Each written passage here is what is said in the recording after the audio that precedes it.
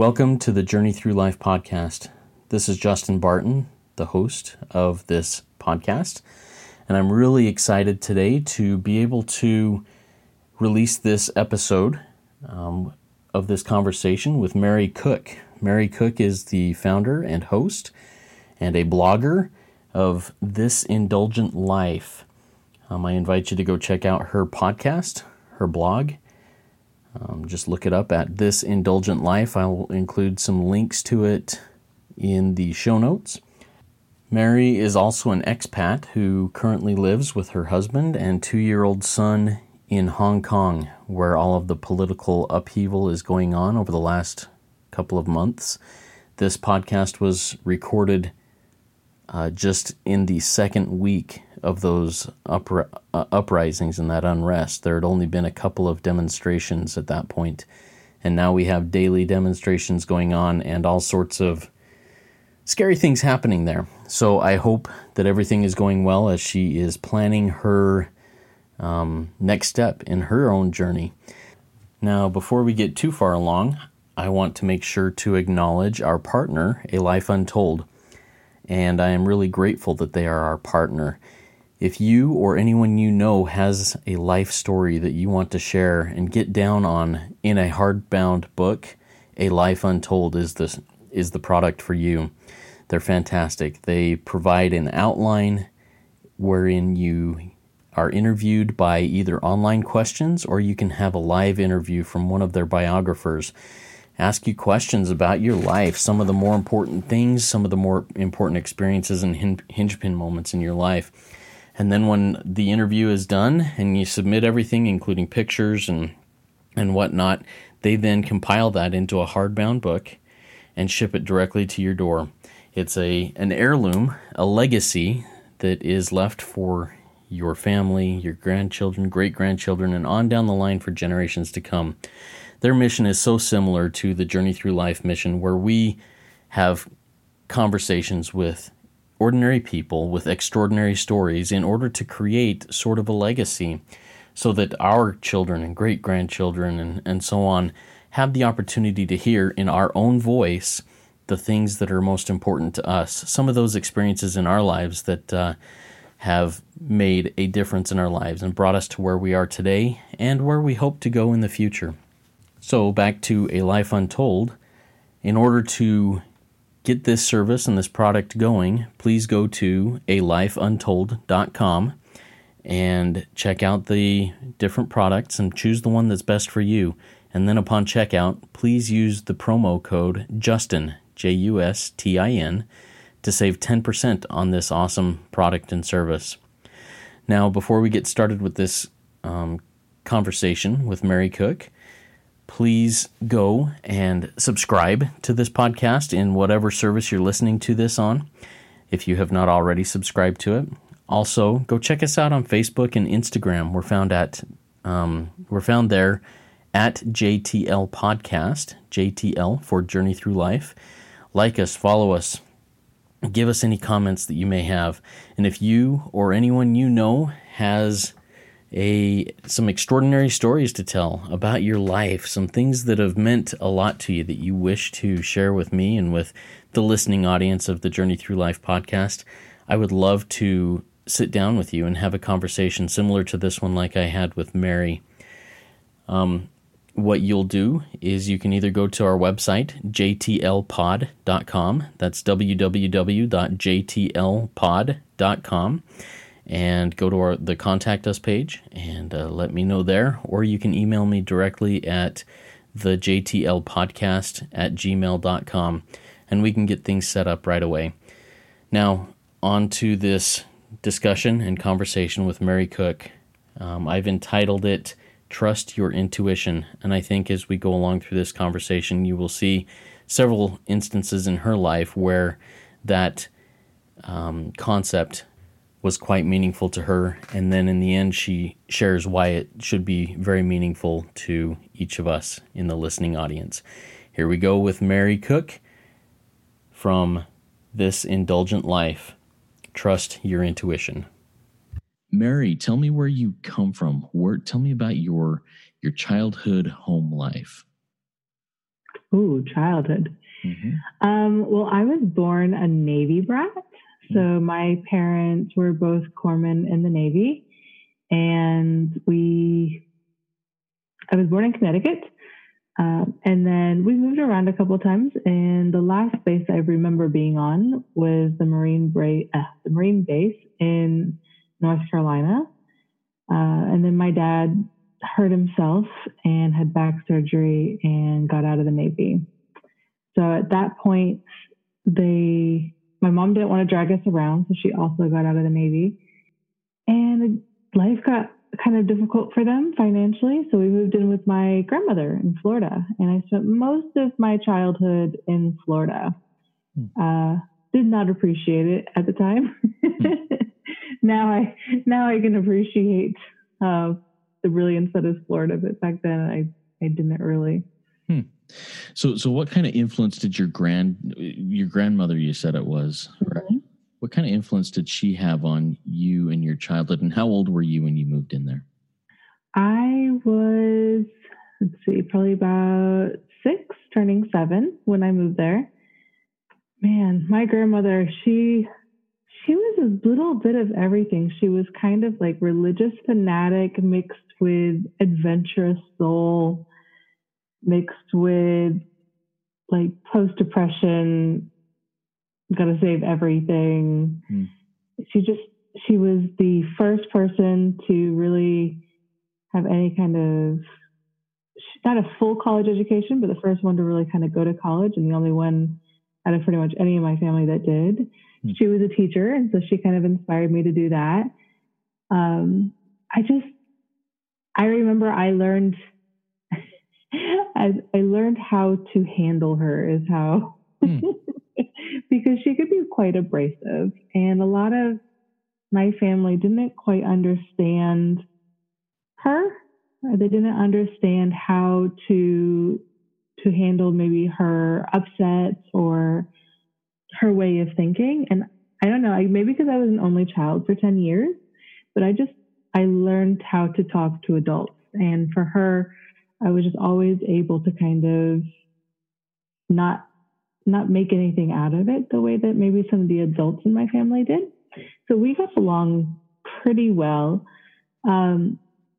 She would have this Class B camper, and she would take my cousins and I camping and to like the beach. And I definitely think, even though not everything was great with her, and there's a lot of things that fundamentally I don't really, she's gone now, didn't really agree with her. She did have a big influence in my adventurous side. I am a teacher now, so she definitely influenced that. I used to I'd have to go from elementary school and nobody would be home because she'd still be teaching. And I would have to take the bus, drop everybody else off, and then the bus would go to the high school to pick up the high school kids where my grandmother was. So then I'd get off there.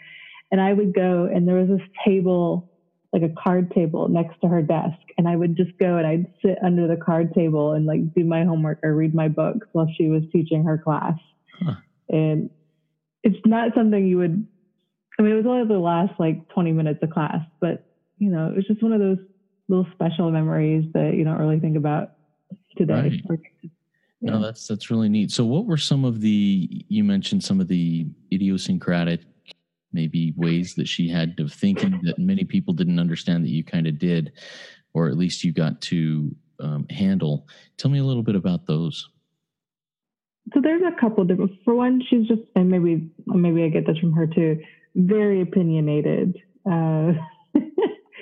She grew up in a very well-to-do family, but didn't stay well-to-do. So she kind of had that background of having some wealth, but not at the same time. She has also had to go through struggles. My grandfather, I never met. He died 6 months before I was born, and him and my uncle both went through polio at the same time. So she had gone through a lot. She was the oldest child and had to take care of 2 younger siblings. Her mom put a lot of pressure on her. And so I think she just had these mannerisms of survival in a way, like emotionally. And so she had a lot of emotional barriers. And then she did grow up post-depression. So there's a lot of gotta save everything. Mm-hmm.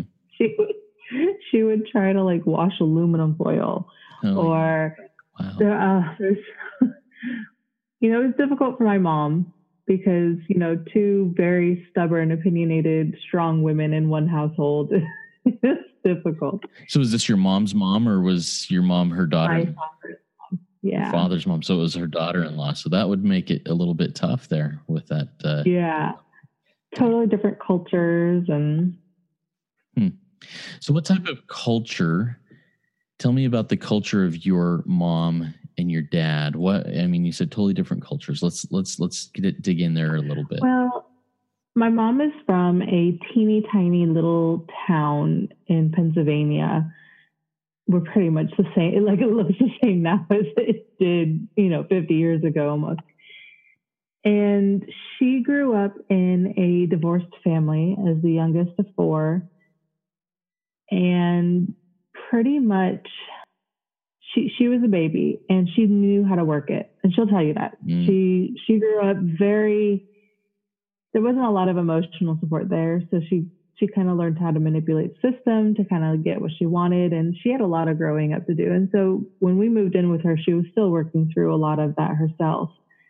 My grandmother, on the other hand, had been taking care of, everybody for so long and was very much used to her way of doing things.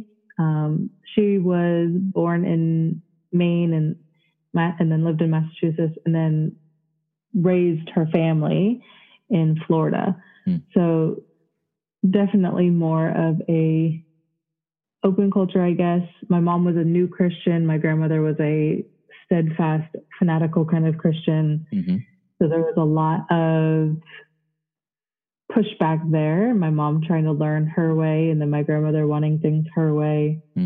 I'm sure, looking back at it now, I'm sure my grandmother had a lot to say on parenting and, how I was being raised, because a lot of the things changed when we moved in with her. So yeah, that would be very difficult. I'm just picturing, me and my wife and my kids moving in with my parents. So I totally see how that could be difficult, especially with a kid involved. You said you were an only child. Is that what you said? Yeah, I was an only child for 10 years. For 10, so someone came along 10 years later. Yeah, my little brother, he's 10 years younger than I am. Tell me about go ahead.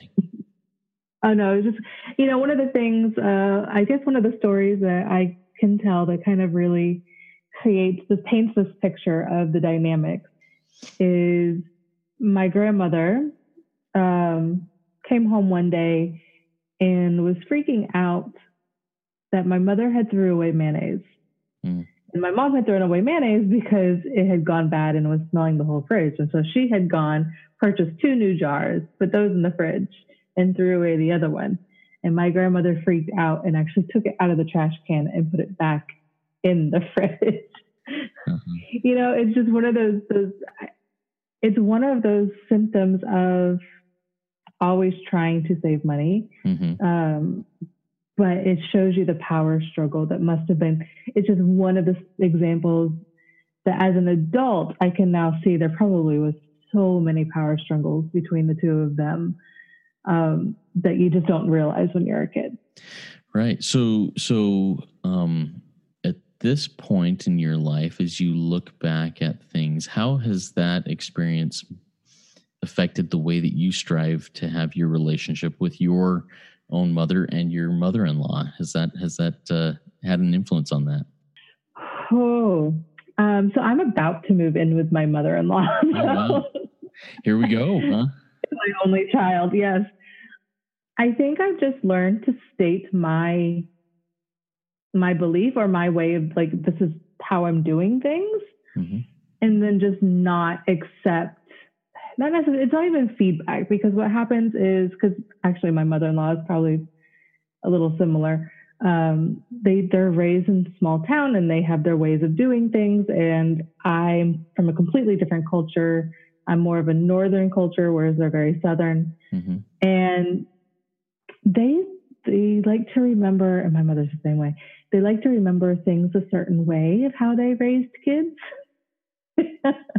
I get that. So they'll be like, when my son was 4 months old. So at this point, keep in mind, I've only seen my mother-in-law twice since I've had my son. Oh. So we've had a lot of time for me to be mom without having the input. But even when he was 4 months old, they're like, well, why isn't he drinking water? Or why isn't he eating cereal? And it's like, because he doesn't eat it. Mm-hmm. And they will try and act like I must know better because I like to read books, or I learn everything from books. That's like the things that they say. Well, they're raising them from books these days. And mm-hmm. So I know that there's going to be that involved, but I also just have learned to be firm and then just leave it and not accept arguments. Mm-hmm. And I think I did learn that from my grandmother, because that's how I had to be with her as well, is just, no, Grandma, this is how I'm doing it. And that's it. Like, mm-hmm. Is no argument to be had. I've made my decision. So how do you feel that will go over? How will you keep the peace in that home while you're staying there? That is the age-old question. Trying to be out of the house as much as possible. Mm-hmm. We're actually restoring an Airstream, so we really will need to be out of the house quite a bit so that we can do that. I'm not completely certain how things are going to go down. Mm-hmm. It is a concern for sure. Yeah. I've been trying to think on it, but I think I have to be true to myself, and I have to be true to my parenting beliefs, and that may hurt some feelings. I know it's hurt my mother's feelings, but at the end of the day, my responsibility is to my child and not my parents or in-laws. They've had a chance. If they can believe whatever they want to believe, but at the end of the day, I'm responsible for my son's upbringing, not them. Right. So you mentioned earlier that, let's see, your mother was more of a new Christian. Your grandmother was more of an old school South Christian. What is your faith foundation? Where do you land with that? And what does your faith journey look like? Well, I was always raised in it, so that, and for me, it is a very personal thing. I am a Christian. I work at a Christian international school. Mm-hmm. I feel like I'm more midline. I'm not fanatical. I don't believe in legalism, pretty much. So for me, God is love, and God is grace and mercy, and He's there to help guide us, and He's there for us, to walk alongside us. And He has done amazing things in my life. And I love learning about religions. I would take every religious class I could. I love learning about different kinds of religions and experiencing them and whatnot. But it doesn't change my own religion. I feel like it only enhances it. It only proves to me that God is God. Yeah. So if you don't mind, share one of those experiences. You said, God has done so much in my life. Share one of those experiences that just sticks out, where you absolutely are convinced that the hand of God has put you in a certain situation or brought you to a certain place that helped you learn and grow. Oh goodness, I hope I don't get emotional on this. It's okay. I was previously in an abusive marriage. There was a lot going on. He was very manipulative, and he was committing lots of adultery, and I was just trying to hold on and do what I had to do and be that quote unquote good Christian, wife that kept trying. But then of course it did eventually come to an end, thank God. And I had nothing. My ex-husband had taken all of my savings and had put us into an apartment that I couldn't afford, had just moved us there. I had just gotten my teaching certificate and school wasn't back in session yet. So I had no job at the time except for working at a daycare. which could not have afforded that place. And so literally overnight, I was going to be homeless. But God had kind of put things in place that I had put it up on a site when I had first moved I had moved to Charleston, South Carolina, and I had put up, okay, babysitting, because I needed to make money. So I set up, okay, I can do some babysitting. And sorry, I met this family and had worked for them like once or twice, their toddler. And when this went down, they took me into their home. They had only met me a couple times, but they heard what was happening, and they took me into their home. They let me use some of their storage shed for some of my stuff. They came and got me, like it wasn't the end all be all situation. It didn't end the best necessarily, but it was there when I needed it. And God made sure that when I needed help, I got help. Wow. How old were you at that point? So 23. Okay. So you were pretty young and didn't, you really didn't have even the experience to land on your feet at that point if you had to and needed to have that cushion. And I had no one. My ex-husband had taken me away from everything that I knew. And I, generally that's fine. I'm a traveler. I had traveled overseas by myself and whatnot. But when you're in that kind of situation where you've essentially been brainwashed and your life is turned upside down, there was no one. My friends had even started turning their backs because they couldn't understand. It was hard being in that kind of situation when all of the people in your age group aren't even at the marriage stage. Right.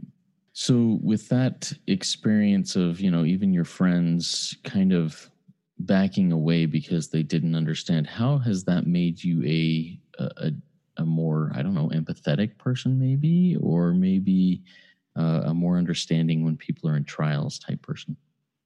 Well, I'll tell you what, I definitely don't look at women now and go, why are you staying? Because prior to that, I grew up a very strong, independent woman. And even though my mother had also, not to the same kind, but there was some, my father, he had been injured again and he was on disability and he was on medication and he claims that he has no idea what happened for 2 or 3 years. He just doesn't even remember. And there was abuse that went on there as well before my parents got divorced. And I just remember donating things to the women's shelter and going, why do these women, why did they put up with this? Why don't you just get out? Just get out. But until you've been through it, you just don't understand. You can't understand the level of manipulation and heart and everything that goes into it to get you to that point, because it doesn't happen overnight. It's not like it just, you meet them and then just like that, right? So now when women are going through these kinds of things, because it happens a lot, especially in mom groups and things online, people are going through a lot of these same things. And so I'm able to be more empathetic and be like, you're not insane. You didn't bring this on yourself. This isn't something that you've done to yourself. This is something that has happened because usually you're a very caring, kind person and you try to give people the benefit of the doubt. You have a kind heart and people take advantage. And just trying to help them through that kind of mental shift. So from your own experience, how have you, I'm sure that there were walls that were built, walls of protection and of, And there still are. stay off. And there still are, I'm sure. And I'm sure it is very difficult to even start taking those down brick by brick. But how did you get to a place? I'm assuming you're married again. Is that correct? Yeah. How did you get to a place where you could trust and move forward again? Some days I wonder if I have.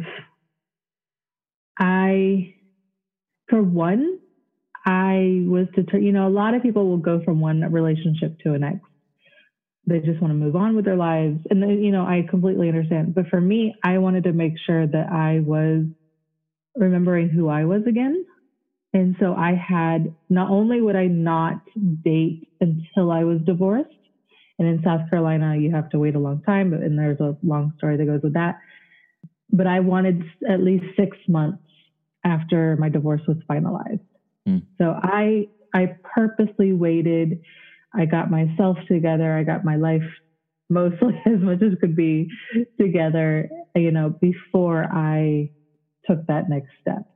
And then I just tried. I just. Yeah. So what kinds of steps did you take to get yourself kind of back together?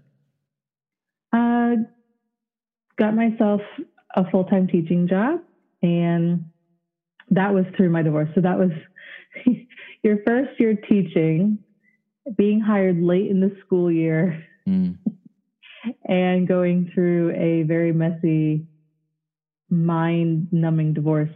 That was really, really rough. But I found a group of friends, new friends, that just they were married. So they and they were married to military men, which is what my ex was. So they could understand a little bit there as well. And they just were so supportive at the time. And they pushed me out of my comfort zone quite a bit. And so it was just really good to have that time with just friends and just have fun again, So I want to stay here for just one more question, I think, and then we'll move to a different part here.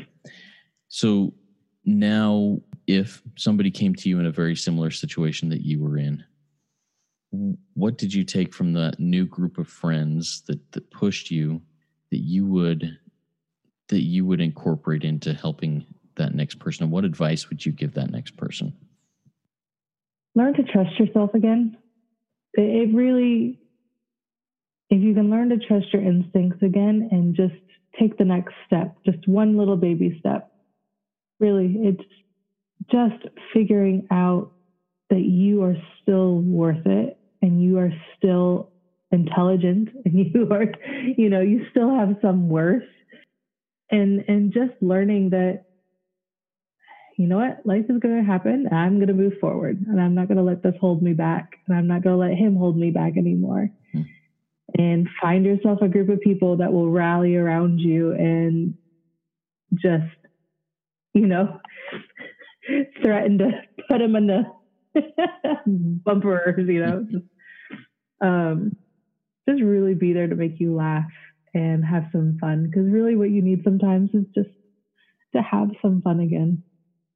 Well, thank you for sharing that. That's a personal and trying part of your life, and I appreciate you being willing to share that with me.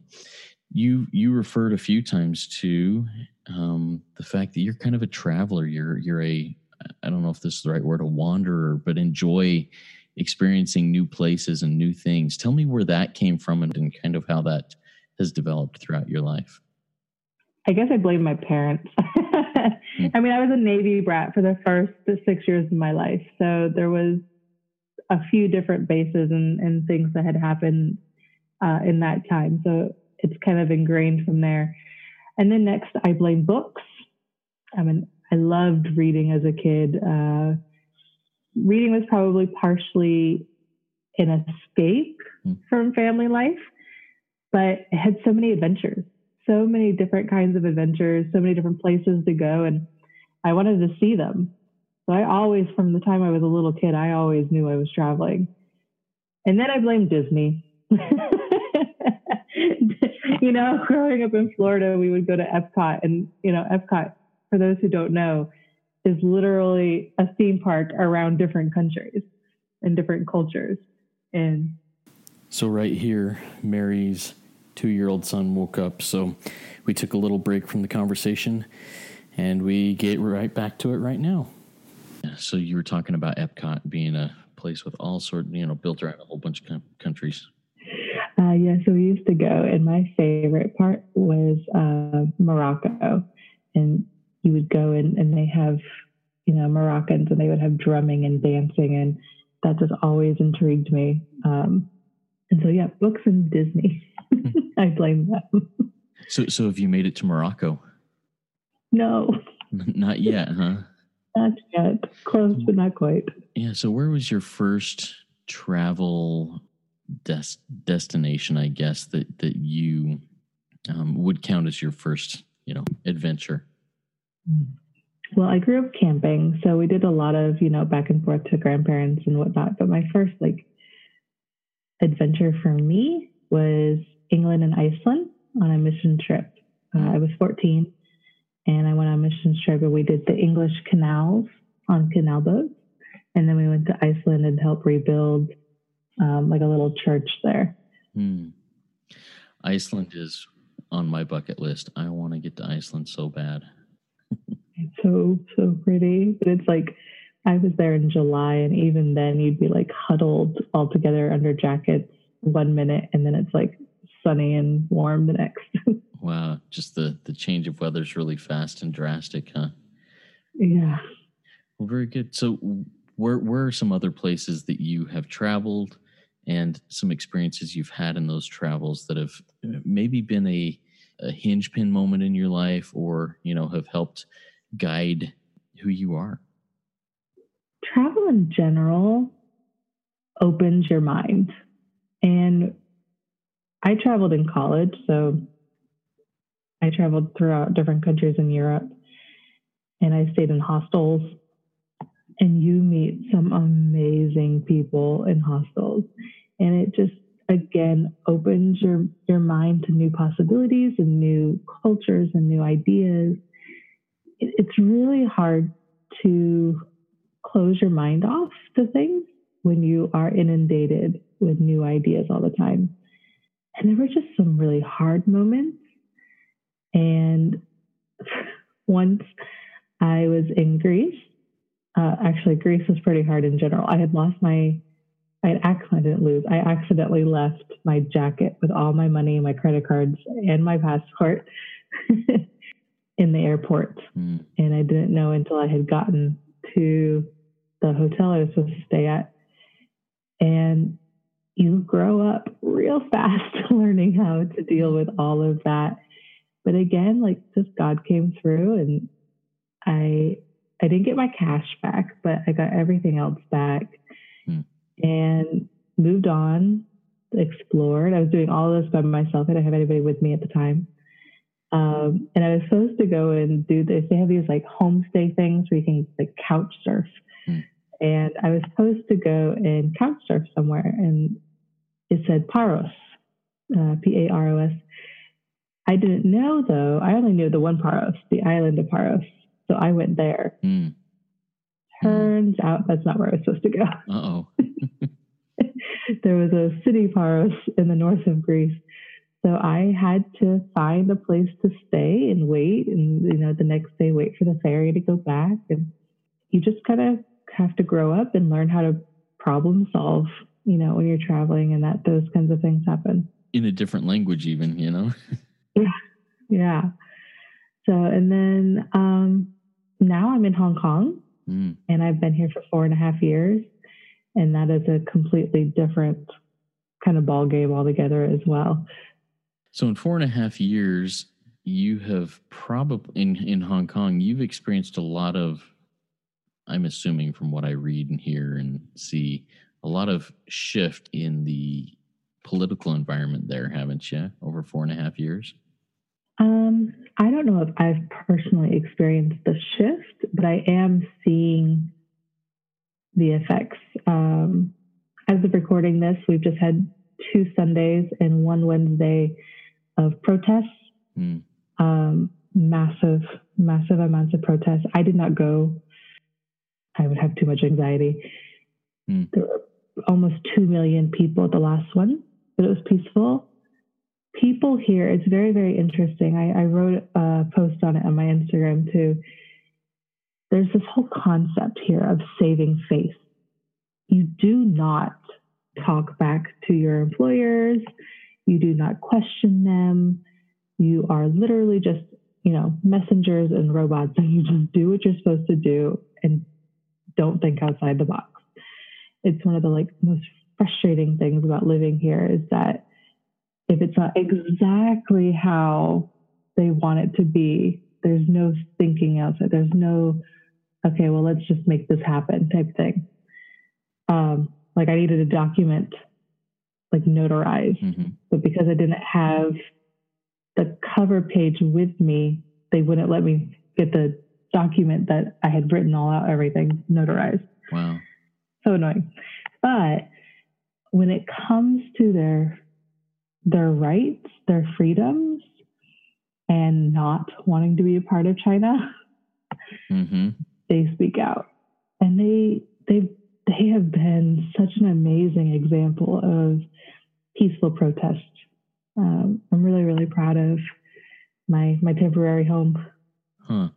So what do you see possibly happening over the next little while because of these protests? Do you think it's going to bear fruit? And tell me what their thoughts are on what they're protesting for. So for those who don't know, and I don't know when this is going out, they're protesting because the government rushed into putting through this extradition bill. Because right now, we only have extradition treaties with people or with countries that have a somewhat decent legal system, or an actual real legal system. Right. And this bill would make it that they would basically be able to send anybody to China Mm-hmm. if China said that they had broken some kind of law. Mm. And with the laws in China, you don't actually have to have ever stepped foot in China to be accused of breaking one of their laws. Mm. So there's a lot of gray areas. And if you go to jail in China, you could never be seen from again. There is no you know how in the US you have the right to a speedy trial? There is no such thing. Right. So the people here are very worried that China will use this new bill, this new law, to just take political dissidents. So people who are not for rejoining with China, who are not pro-government, and they will get Hong Kong to send them to China. And it's a very real concern because about 2 or 3 years ago, there were actually a couple of bookstore owners, and the bookstore itself was all about anti-China propaganda and stuff, right? Mm-hmm. And they had just up and disappeared, and nobody knew what had happened to them. And then all of a sudden, one of them shows up on TV saying, "Oh, he turned himself into China," and things. So there's a lot of fear over the Chinese government coming and taking them. And are there a lot of expats that, like yourself, for example, who are concerned about that in your own life? Yeah, I would say probably less than locals. Okay. Because obviously they have nowhere else to go, right? Mm-hmm. We can leave, and we have a whole separate government that could potentially step in for us. But for China, everything's kind of off the books there. So it is definitely a concern. So the locals, Hong Kong residents, are there restrictions on their travel at this point? To China? No. Not to China, but I mean, say they wanted to go to Australia or the Philippines or the United States. No more than it would be for anyone else from for example, I have friends here who are native Indian, from India, and they gave up their Indian citizenship to become Hong Kong citizens because they have much better travel rights. Okay. So no, they're considered pretty free and open market here, so they're accepted most places. Okay. So what took you to Hong Kong, and what is taking you away from Hong Kong? So 4.5 years ago, we were struggling financially, and I was growing a photography business, but it wasn't really at the speed that we needed it to be. I couldn't get a teaching job because, interstate requirements, always change. Mm-hmm. And I needed out of the small town. Mm-hmm. I had been there for like 4 or 5 years, and I just needed a change really bad. So I told my husband that I was dying inside, because it literally felt like my soul was dying. And I had learned, I don't even know how, but I had learned that you could be a teacher abroad. And I thought that was always for like, young single people. I didn't realize that families could actually do this. Mm. And so once I learned that families could do it, we within, I think we started applying for places late October. And I had a job lined up by the end of December, and we were in Hong Kong by mid-January. Wow. Awesome. And is your husband also a teacher there, or? No, he just kind of followed. Okay. He didn't have, anything either. Mm-hmm. So it was a change for both of us, a change for us to kind of make our own way. And the reason we're going back now is because we have a 2-year-old, and family wants to see him, and I want to travel more. I've learned I have a 4-year itch. I need change after 4 years. Yeah. So where are you heading back to? Oh, we're heading back to South Carolina, to that same small town. Okay. But we are restoring a vintage Airstream so that we can then travel. Awesome. What does that look like to you when that Airstream is restored? What does that travel look like? Still figuring it out, and we'll probably play around with different paces of travel, but probably a couple weeks in one place, and then we'll explore that area. We'll be working as well. I have an online coaching, and then my husband is going to go to RV tech school, and just spending time together as a family and seeing new places and just having more downtime. And less hustle and bustle of everyday life. Well, very neat. What do you think your son, who's now 2, you mentioned, will gain? What lessons will he learn in his life as he is able to go through that? Well, I'm hoping that even from living here and then as we travel, I'm hoping he just meets lots of different kinds of people, so he can really develop empathy and compassion, as well as have an open mind and listen to people and listen to their needs, and not be so stuck in just one idea. I'm hoping that he has an adventurous soul as well, and that he learns how to problem solve and make his own way, and realize that, just because society says things have to be one way, it doesn't make it true. No, I think that's really a neat opportunity that he'll have to experience those things. What is the timeline for getting the Airstream restored? What's the goal on that? Ambitiously 6 months, realistically probably 9 months to a year. I'm going ambitiously though. You're gonna work really hard to make that ambition be as close we're trying. as short as possible. No, I totally get that. That's would motivate me to say, okay, my next goal is to get on the road with this thing, and I'm going to make it happen as quickly as possible. There is still a lot of guilt.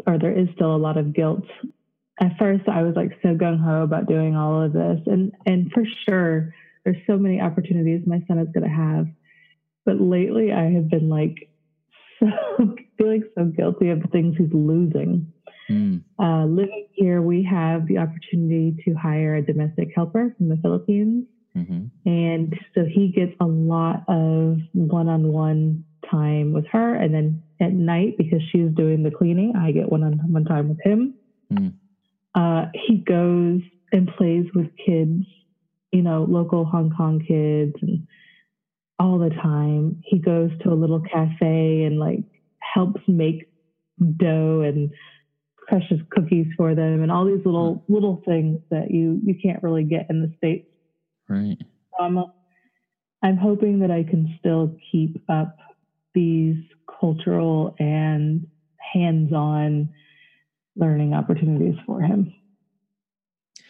What opportunities will he have, though, moving forward with that? I mean, he'll get to know grandparents a little bit there, a little bit better there, and then what other opportunities do you foresee for him and for you and your husband as you do that? I want him to have more time outside. He loves being outside, and he does get that here, but there's very limited natural avenues for him. The old people like to tell him not to play in dirt a lot. So, getting messy is really, a thing here. Mm-hmm. So I really want him to just kind of be able to explore nature more, get out in some water. We live in a very tiny fishing village right now, which allows him a lot more freedom than if we had lived in the city. So I have an extremely long commute, but he gets the beach and small town life. But I'm just hoping as we travel, we get to see new museums. So he'll see art, he'll see science, he'll, be able to play with different kinds of kids and just attend more kinds of events, like library events and things like that. So there's just more opportunities, like even going and picking strawberries or apples or pumpkins. Yeah. All those little traditions that we can't really have here. Right. That's really cool. And I am, somewhat jealous of the opportunities that lay in front of you. I think that would be really neat. Tell me a little bit about what you are working on now. You mentioned that you have a podcast yourself. Tell us a little bit about that and what that means to you and what your message is you're trying to get out. So I have a podcast called This Indulgent Life, and it's based off of my blog that has kind of like gone always back and forth. It started as trying to get myself out and have more adventures, even before we had kids. And then when I had my son, I was learning all of these things about parenting, and I was having some major mind shifts. And so I restarted it, and then it also went back to travel. So I really kind of meshed these two ideas together, and I've realized that my mission is to and even when I had photography business, it was always like this. It's about bringing families together. And I believe that the best way to bring families together is having experiences together and creating these memories. So my podcast is a lot about family travel, people who are full-time travelers around the world, RVers, people who just have one road trip a year, or just, even staycations. And then I'm also doing some parenting things as well in there around having experiences together and forming deeper connections. So I love it, especially when I get to do interviews. They're so much fun. And when you're an adventurer and you get around other adventurers, it just, it lights up the room. Yeah. Just a lot of interesting conversations. It's really neat. Thanks for sharing that. And it's called This Indulgent Life, correct? Yeah. Well, very good. So, and I just want to ask a couple more kind of wrap up questions that dig into what you hope to leave as a legacy. I mean, you've got a long life ahead of you, but let's jump down the road 50, 80, 100 years from now, and your great grandchildren stumble across this. Hey, there's great grandma Mary. I mean, what does she have to say to me? So what are some words of wisdom or some advice that you would love to leave to your great grandchildren? I want to leave an adventurous spirit. Just getting out and exploring and just taking it in. I would hope that everyone in my family down the line just explores something. And, it doesn't even have to be big, but it's just open to new ideas and open to observing people and understanding people. And then I want them to take that into their own families. And I want them to I really, really want them to have experiences as a family so that they can form those secure attachments that will lead them through into teenage years and adult years. That I think maybe because, like I said, my grandmother even did that with me. That's the one thing that I really remember of my family. The one positives, right, is those camping trips together or going somewhere together, that those stick out. And I really believe that when families try new, it doesn't even have to be like a big camping trip or a big trip around the world, but even just trying a new recipe together or, making ice cream in a bag with ice or something, just something fun, just having fun together and trying new things, putting down the devices, putting away work, and just being there together. That is what's going to create a family culture that stays together, and that will then carry forth and create calmer, more peaceful, more open-minded kids for generations to come. Yeah. Well, that's fantastic advice and words of wisdom to hear. What is, in addition to bringing families together through these experiences, what is another cause maybe that you defend with a passion, something that you feel very strongly about as a individual cause? Ooh. I would say sometimes changes, like as far as maybe level of passion will change depending on the part of life stage I'm personally in. So for example, when I got out of my abusive marriage, I was gung-ho about trying to support those women, trying to find shelters to help, things like that. Right now, I am pretty passionate about gentle and respectful parenting. I was not raised that way. And I see a lot of, technically, people think I turned out fine. On the outward social side, it sure does appear that way. But then when you look in emotionally, I'm realizing all of the issues that have come up from that and a lot of the mental blocks that I've had and had to overcome myself. So I'm really passionate about not doing that to my kids. I'll screw up in a different way. I'm sure I will, but it'll be my way. It'll be my mess up, dang it. Exactly. Fix one thing, mess up something else. And so I think that's just depending on my life stage, really just kind of my passion. So before my son, I was really passionate, and I still am, but because I'm leaving teaching itself, it's not as big in my mind. Child-led learning. I came upon this concept of child-led learning, democratic schools, unschooling, and all these kinds of things a few years ago, and has blown my mind researching that and really learning about child development and how education could be changed to better fit most children. Oh, that's really interesting. 2 more questions, unless something comes up here from that. With all other things being equal, what is the most important thing? Ooh, that's hard. God is definitely most important. And then after that, I would probably say my work in raising my son. God and family, basically, huh? Yeah. Very good.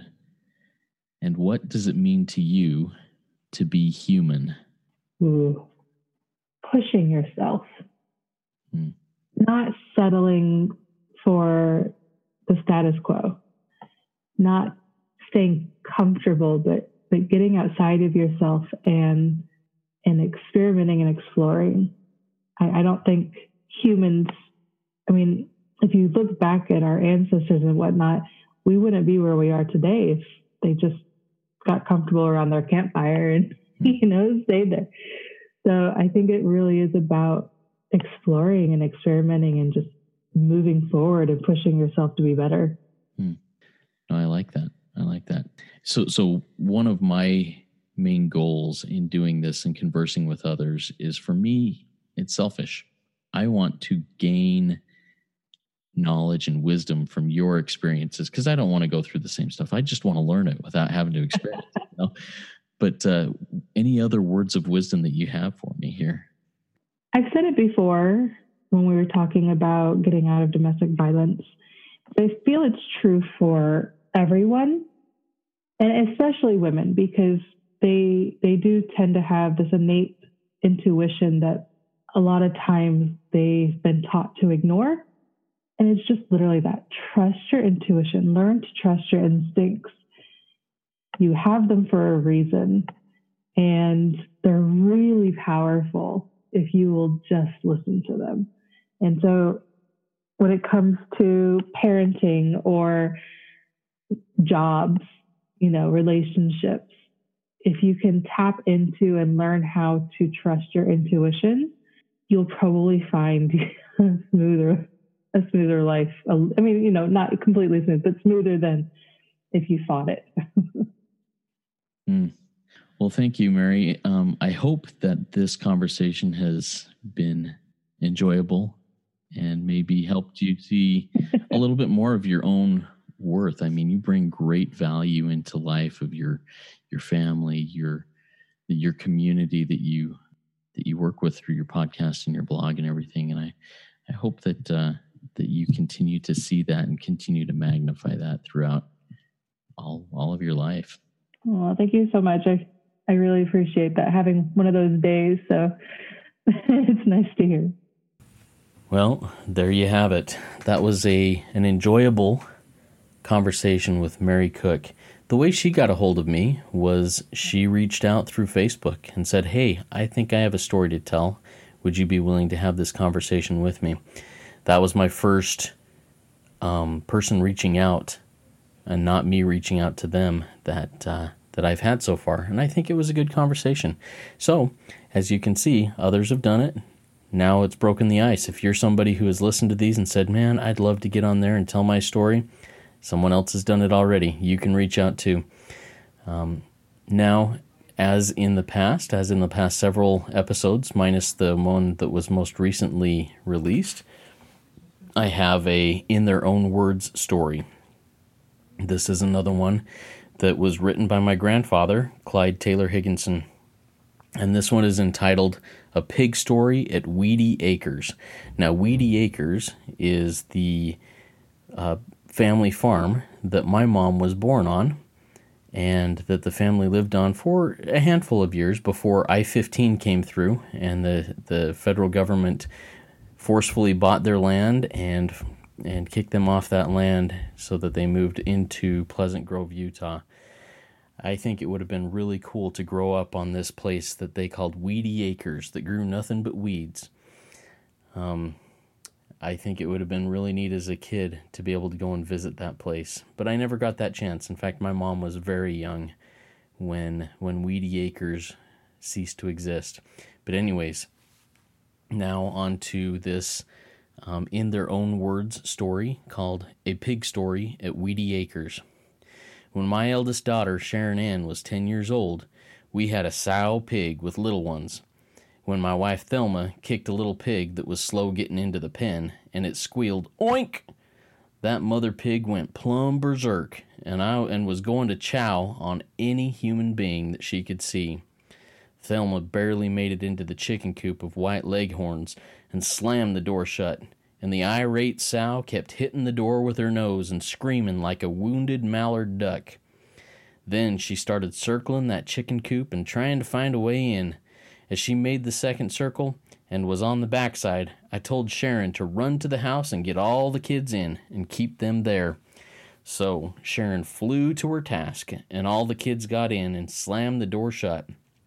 But the old mad sow saw that happening and headed to the back of the house. Just then the cleaner's truck with our clothes pulled up. I hollered, "There's a mad sow coming on your side. Better get in your truck." He hollered, "Oh, I know all about pigs. I was raised with pigs." Well, when he saw that irate porker, he quickly changed his plan and ran and jumped on top of his truck, and the sow almost got him. He hollered, "I'll bring your clothes tomorrow." Next day, that sow was hauled to the butcher's. So there's an In Their Own Words written by my grandfather, Clyde Taylor Higginson. I sure miss that guy, but I'm really grateful that he took the time to write several stories of funny and meaningful instances in his life. If you also have a story written by someone who has gone on before you, a parent, a grandparent, a great-grandparent who wrote something entertaining, something meaningful, and would like to have that read in one of these sections of the podcast that we call In Their Own Words, in the Journey Through Life podcast, you can also send that to me through the same channels that you would if you would like to have a conversation with me. You can email it to thejtlpodcast@gmail.com, or you can go to jtlpod.com and just submit it through there. Anyways, this was a enjoyable episode. I hope you enjoyed it, and looking forward to getting the next one out there. Another ordinary person with extraordinary stories. Have a great week.